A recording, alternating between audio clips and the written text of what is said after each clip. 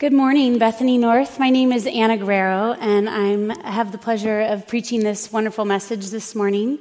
I'm the director of family ministries here, and so excited to be here to share what I feel God has really laid on my heart this morning. Some of you may know that I went to Ghana in September. It was my significant birthday, not to be named, and it was also a celebration for my dad retiring from serving an organization there for 20 years that homes people that have disabilities and special needs and kids that are abandoned. We were in Ghana for 4 days and had all sorts of experiences, but on the fourth day, we went to a refugee camp. It was in the center of the city of Accra, and we parked and walked through this really fragrant and loud and boisterous market. There was everything you could imagine to buy was in this spot. So we walk through it, and then we get all the way to the refugee camp, and the entrance to the refugee camp is 1 person wide. And then all the streets are about 2 people wide as you walk through these cramped little streets to get to the center where there's a church. More specifically, the church we were going to visit was a children's church. It was wonderful. We walk in the room, and there were 200 plus kids waiting for us to arrive. It was amazing. There's a photo of just half the room. And the cool part, that's just half. They were sitting 1 and 2 and 3 to a seat, and all the way around the edges. And we walk up to the front. There was a group, some of the group had served and led this VBS camp, so they knew the kids, and there was all this greeting and excitement. And Pastor Philip, who's pastored this church for 6 years, starts to sing with them. They start singing these beautiful songs of praise, kind of like VBS. There's hand motions, and they're so excited, and their hope and faith was contagious. And at the end of the message, many of my fellow people that were there to witness this amazing thing and had served them already shared words of encouragement to the kids, words of hope to the leaders. Got to me, and I had no words. What's significant about that is it's my job. This is my job, to share faith in Jesus with kids and youth and families. I spend all this time thinking and praying and planning for how to make things relevant. And I got there, and this beautiful moment that I really longed to give something, and I had nothing to say. But I'm a bit embarrassed to admit about that moment and what I was stuck on, why I didn't have any words, was I was wrestling with my own faith in the face of theirs. I kept thinking, if I had this history, this experience, if this was my life, would I believe that God was for me in this darkness, in this captivity? Would I believe that God was good? Would I believe that God's people were good? Would I have hope that things could get better? And I think we can all relate to those kind of questions. Because when we find ourselves in a place where we're faced with something that we don't have the answer to, sometimes we can get stuck. Like no words kind of stuck. We have hurts or disappointments or things that didn't work out that we thought were going to work out. And in our private moments, we wait before the Lord. And then we read a passage like this proclamation. This is supposed to be a proclamation of God's goodness and presence with us, a promise and a prophecy that we aren't experiencing in our past or in our present circumstances. And we wonder, how can it be true? How can it be true if I'm not experiencing it? Well, this morning I have some good news for you. Even for those of you in really hard situations and in experiencing lots of hurt this morning, because of Jesus' birth, through our authentic and broken and longing selves, God can create more than we could ever imagine. Let's pray.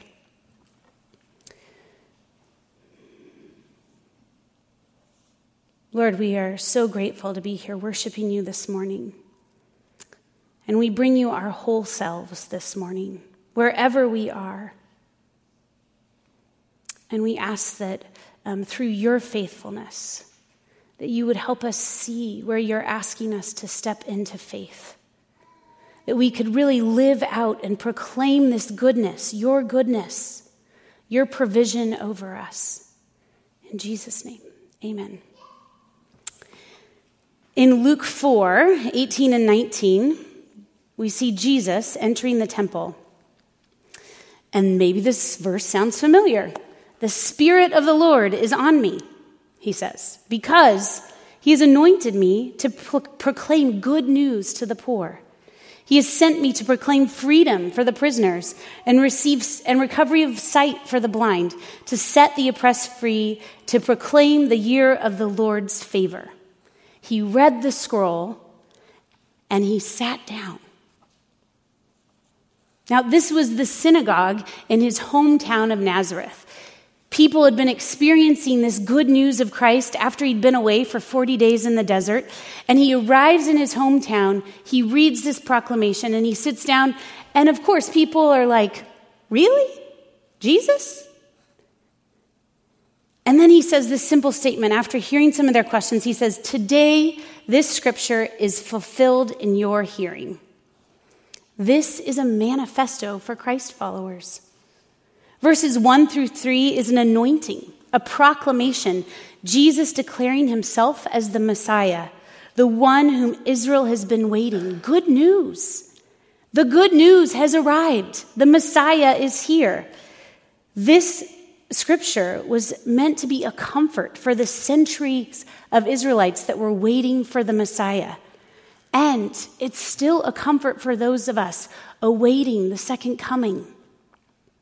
But as I acknowledged before, the challenge with these first 3 verses, and again, verses 5 through 7, if you continue to read on, is that we are teen and adult humans in the room, and we've had some disappointments.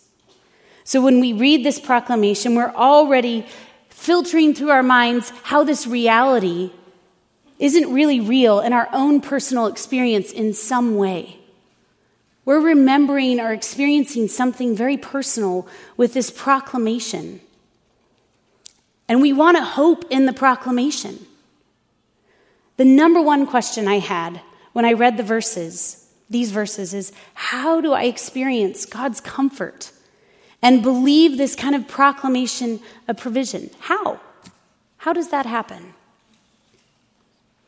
How do I receive, verse 3, the crown of beauty instead of ashes, the oil of joy instead of mourning, the garment of praise instead of a spirit of despair? How, when I'm feeling those deep feelings, do I receive it?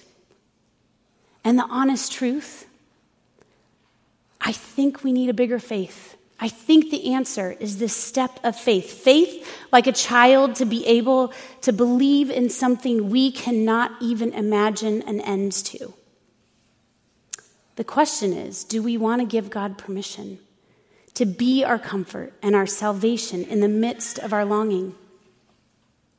I'm sure many of you can attest, as I can, that God has felt the most present with me in my darkest moments, in my deepest longing. When I've allowed God to come and comfort me, there has never, ever been a balm like that.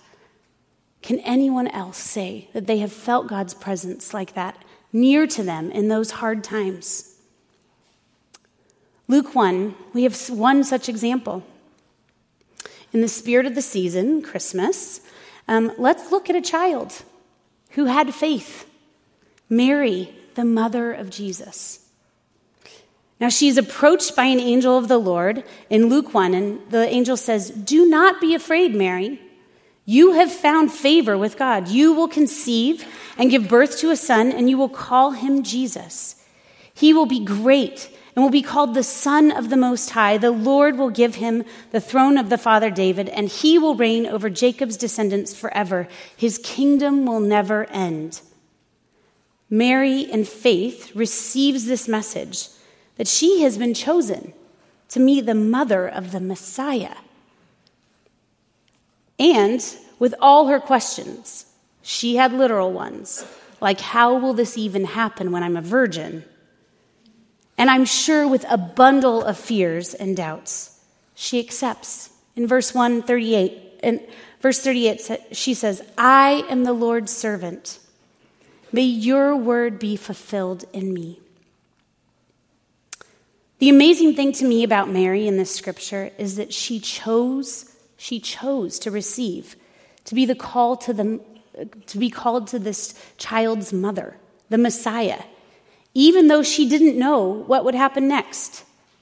This is Mary's faith, what she couldn't see. Faith is trusting in something we cannot see. And in the case of the scripture today, to receive the work God has promised to do in the midst of our longings and in the midst of our trouble, we have to believe that God has more than we can imagine. And that it's in God's faithfulness that those promises will be taken care of.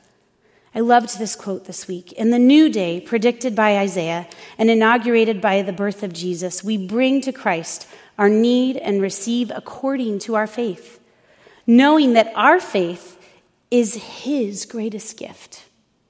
Our faith is Jesus' greatest gift to us. Do you have a need this morning? Has something you trusted in fallen apart? Do you feel heartbroken? Do you come discouraged and without answers? This scripture is a promise to hold on to put your faith in. It is a prophecy for all time until the coming of Christ. Read it this week. Meditate on it. Think about what that means in your current situation and look for how God is going to show up to your faithfulness. In comfort and justice and joy, Christ brings good news. Good news, which leads us to our second point in your outline. To find out a bit more about this how, we have to hope together. Verse 8, for I, the Lord, love justice. I hate robbery and iniquity. In my faithfulness, I will reward them and make an everlasting covenant with them. The Lord in this passage reveals himself as Jehovah. Jehovah. His love of justice could also be translated, that word justice could be also translated as judgment or ordinance. This is order. This is things being right. And at the same time, this verse reveals and reaffirms the most key promises the Israelites had been waiting for. Why does this matter? Because it affirms every promise this passage has already stated and affirms that God actually cares about these injustices, about our longings. God actually cares. But it also points to something really significant. It's in God's faithfulness that the Israelites will experience a reward, not theirs. It is in God's covenant with God's people, not theirs. It's about God's faithfulness and God's covenant that we get to step into this relationship with the Messiah with a mustard seed of faith. Now, the first thing I noticed in this entire piece of scripture is the ever-changing pronouns. Really, go back and read it. It's amazing to watch all the different voices through this scripture. And as I read it over and over and over, the intentionality started to reveal itself. Because the most beautiful pictures of the testimony of what God's work, what God wants his work to be about, was about them. It didn't happen to me or an individual experience. This is a prophecy written to the Israelites, a whole people group. And it is written to us, the church, for centuries and until Christ comes again. We have to hope in Christ together. Look at the text. This is verses 3 and 4 and verse 9. They will be called oaks of righteousness, a planting of the Lord, for the display of his splendor. They will rebuild the ancient ruins and restore the places long devastated. They will renew the ruined cities that have been devastated for generations. Their descendants will be known among the nations and their offspring among the peoples. All who see them will acknowledge that they are the people the Lord has blessed. Do you hear the promises? That God wants to do more than we could imagine through us, God's people. Now, I wouldn't be being authentic if I didn't share something vulnerable here. One of the reasons I was so wordless in Ghana is that over the last year, I've been awakened to some of the nuances of my own privilege as a white person through some very intimate conversations with my dear and brave friends of color. I landed in Ghana with this rawness from a personal experience I had, and it was only amplified when I saw the centuries of slavery, where centuries of slavery was birthed. The first day we were there, we went to Cape Coast Castle. And as we're in the male slave dungeon, the guide describes that right above the male slave dungeon is where the English people worshiped God. And the visual was shocking. It was not this picture of who God's people are. You heard it said in the Good Neighbor Team video. There are more refugees now than ever. People fleeing for their lives. There's more racial and political tension now. More foster kids in the system. More human trafficking than ever before.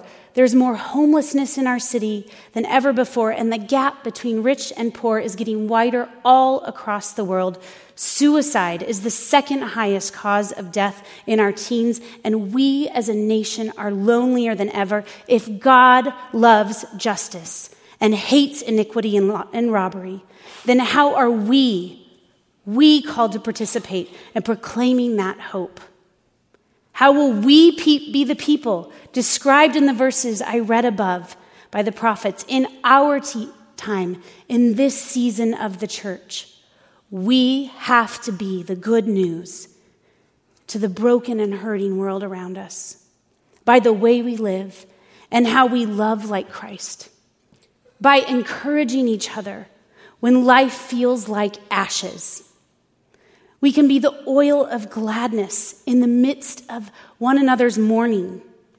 We can praise God together in the midst of despair because we hold on to faith and believe God cares, which will bring more than what we could ever imagine or do on our own to these horrible situations happening all around us. Maybe you feel alone or unseen this morning and on this journey, and maybe your experience of the church is not what I've described above. I am sorry to say that is not God's intent. We are supposed to be the hope of Christ together. Now, sticking with the same story, after Mary hears that she is to be the mother of the Messiah, the next thing she did was pack up her things and went to be with Elizabeth, who was also impossibly pregnant with John the Baptist. I can't imagine Mary's feelings as she's going to visit her cousin Elizabeth. All the doubts and fears of this faith step that she took. The baby is in her tummy. This is moving forward. And she still doesn't have answers about what happens next. She steps in to be received by Elizabeth, and it says John the Baptist jumped in Elizabeth's belly, proclaiming the Messiah. Mary didn't even have to worry about if Elizabeth would believe her, because John the Baptist became the witness, and Elizabeth and Zechariah welcomed Mary in the midst of what could have been called scandal into their home. Zechariah had no words, if you remember. That's another amazing story. And they stood together in hope for 3 months. I can imagine the conversation back and forth as they both awaited what was coming, wondering how this would work out. But they hoped together. What a beautiful picture that in the midst of her dark and hard place, this fear that could have crippled her, of what she had just accepted in faith, she went to be with people that could hope with her. If we, the church, were to do this, to have faith in God's way and hope together, oh, what a reflection of God's splendor we would be in the world around us. Which leads to my final point, proclaiming God's faithfulness. Verse 9, their descendants will be known among the nations and their offspring among the peoples. All who see them will acknowledge that they are a people the Lord has blessed. This word descendants in verse 9 can also be translated as seed. The word is zerah, seed. But it's different than the word for offspring later in the verse. We know it takes a seed for a baby to grow. If you don't, come talk to me afterwards. Hence this word descendants. But look at the seed in the context of the final promise in verse 11. For as the soil makes the sprout come up and the garden causes the seed to grow, so the sovereign Lord will make righteousness and praise spring up before all nations. The seed does not come up on its own.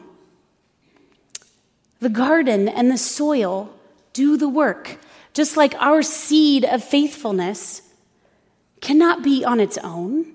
It's God's work through us that causes the growth. God's faithfulness to us that causes this growth to happen, to proclaim this glory to around us. And it's us, through faith, trusting that God can do with us that more than what we could ever imagine. Church, God wants to do more through you in your deepest longings, in your darkest places, than you could ever imagine. Not without them, with them, through them. But growth and change take time. Gardeners in the room, they know this.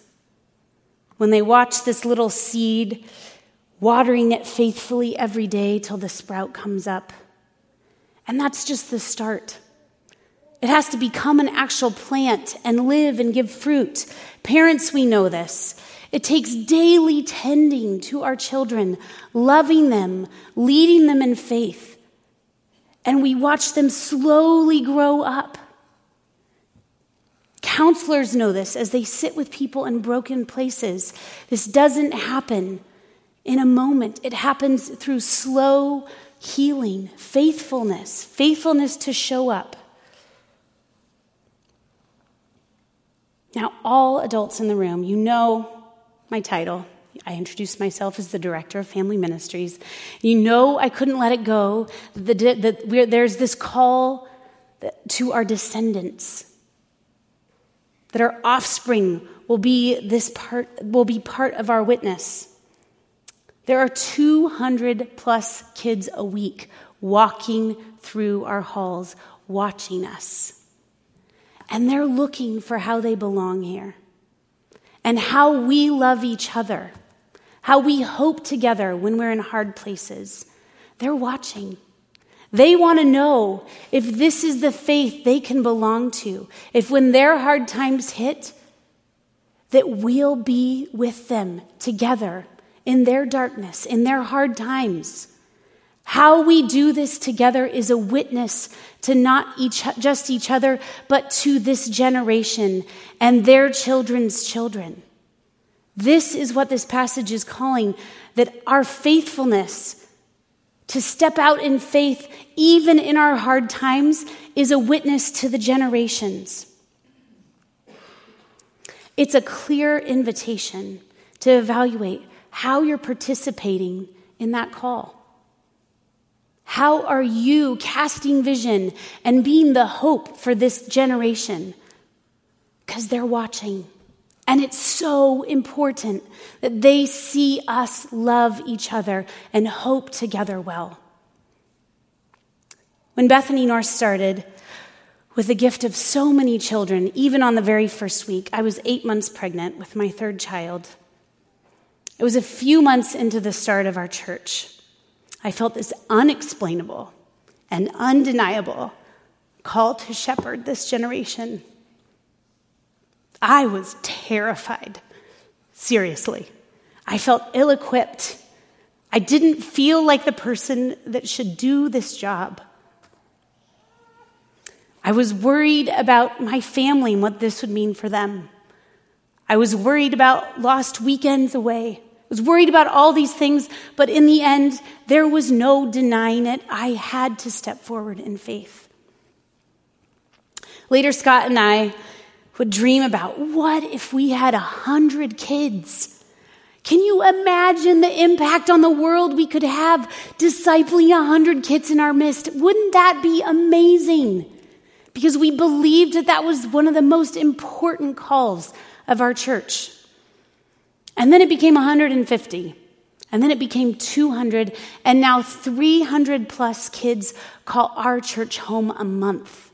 300. Can you imagine the impact on our world? I dream about it. I'm so excited for what they get to do and what we get to do as we pass along this faith. What's the point? I could never have imagined what stepping out in faith would look like. Frankly, my vision would have been too small. But even with that small step of faith, that seed, God did something that is a display of God's splendor, not mine. God wanted to do more through me than I could ever imagine. And by the way, I cannot and never will be able to do this on my own. We have 80 to 100 leaders a month loving and shepherding kids all around us. And this really creative staff that has a glow stick party going on today because they want kids to know that Jesus is the light of the world. How fun is that? That's fun. We do not know the impact our church will have. We don't know. We're called to step into faith and to trust in God's faithfulness and the story that God is writing through each of us as we hope together. Now back to my story in Ghana. The service was done. All the people had shared these beautiful words of blessing. Remember, I had no words. And this note was passed up to Pastor Philip, and he read it very quickly, and he said, "Hold on! We have one more celebration." And we're like, one more celebration? He said, "It is Auntie Anna's birthday, and we need to sing her happy birthday and bless her." It was not my birthday. I was there for my birthday trip, but it was not my birthday. And no one can stop 200 kids from singing. That was not going to happen, and I knew it. And all the thoughts that were going through my head was, I didn't get to bless them. I longed to say something encouraging. I wanted to sing over them. And all I could do was stand and receive God's delight in me. A gift that I could never, ever have imagined was what God wanted to do in those moments. They sang happy birthday, and they sang, "May God bless you." And I stood there with my hands right here, kids holding them as tears streamed down my face. And then they sang it again. The whole thing again. "Happy birthday. May God bless you." And then they raised their hands and prayed.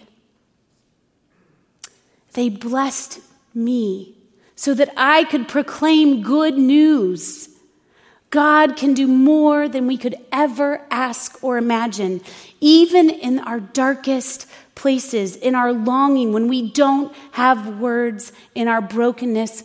God can do something more than we can ever ask or imagine because of God's faithfulness, not ours.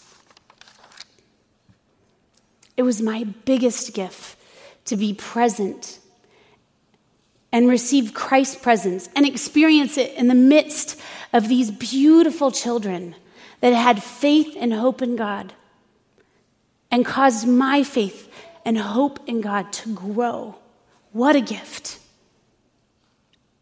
Because of Jesus' birth, because the Messiah came through our authentic and broken and longing selves, God can do more than we could ever ask or imagine. Where do you need to receive faith this morning? Faith is a gift. It's given for you to receive. And it's answered through God's faithfulness. All you have to do is step out and receive this faith in the midst of your darkness, in the midst of your hurt. Where can God be with you and work through you in the midst of where you are today? I'd like to call the worship team to come forward. As we sing these songs, where do you need to invite God back in to your life, to have faith in something you cannot see an end to, faith in where you feel hopeless? God wants to bring hope today. Jesus, let's pray. Lord, we are humbled by your gift that you so freely give to us to receive this faith through your Son, Jesus, the Messiah that came to save. So through you, Lord, through your work, the world can see what a good God you are, and that you're with us and comfort us even in our darkest times. Oh, that we could proclaim the hope of your coming, Lord. Oh, that we could be a generation that displays your beauty and your faithfulness. In Jesus' name.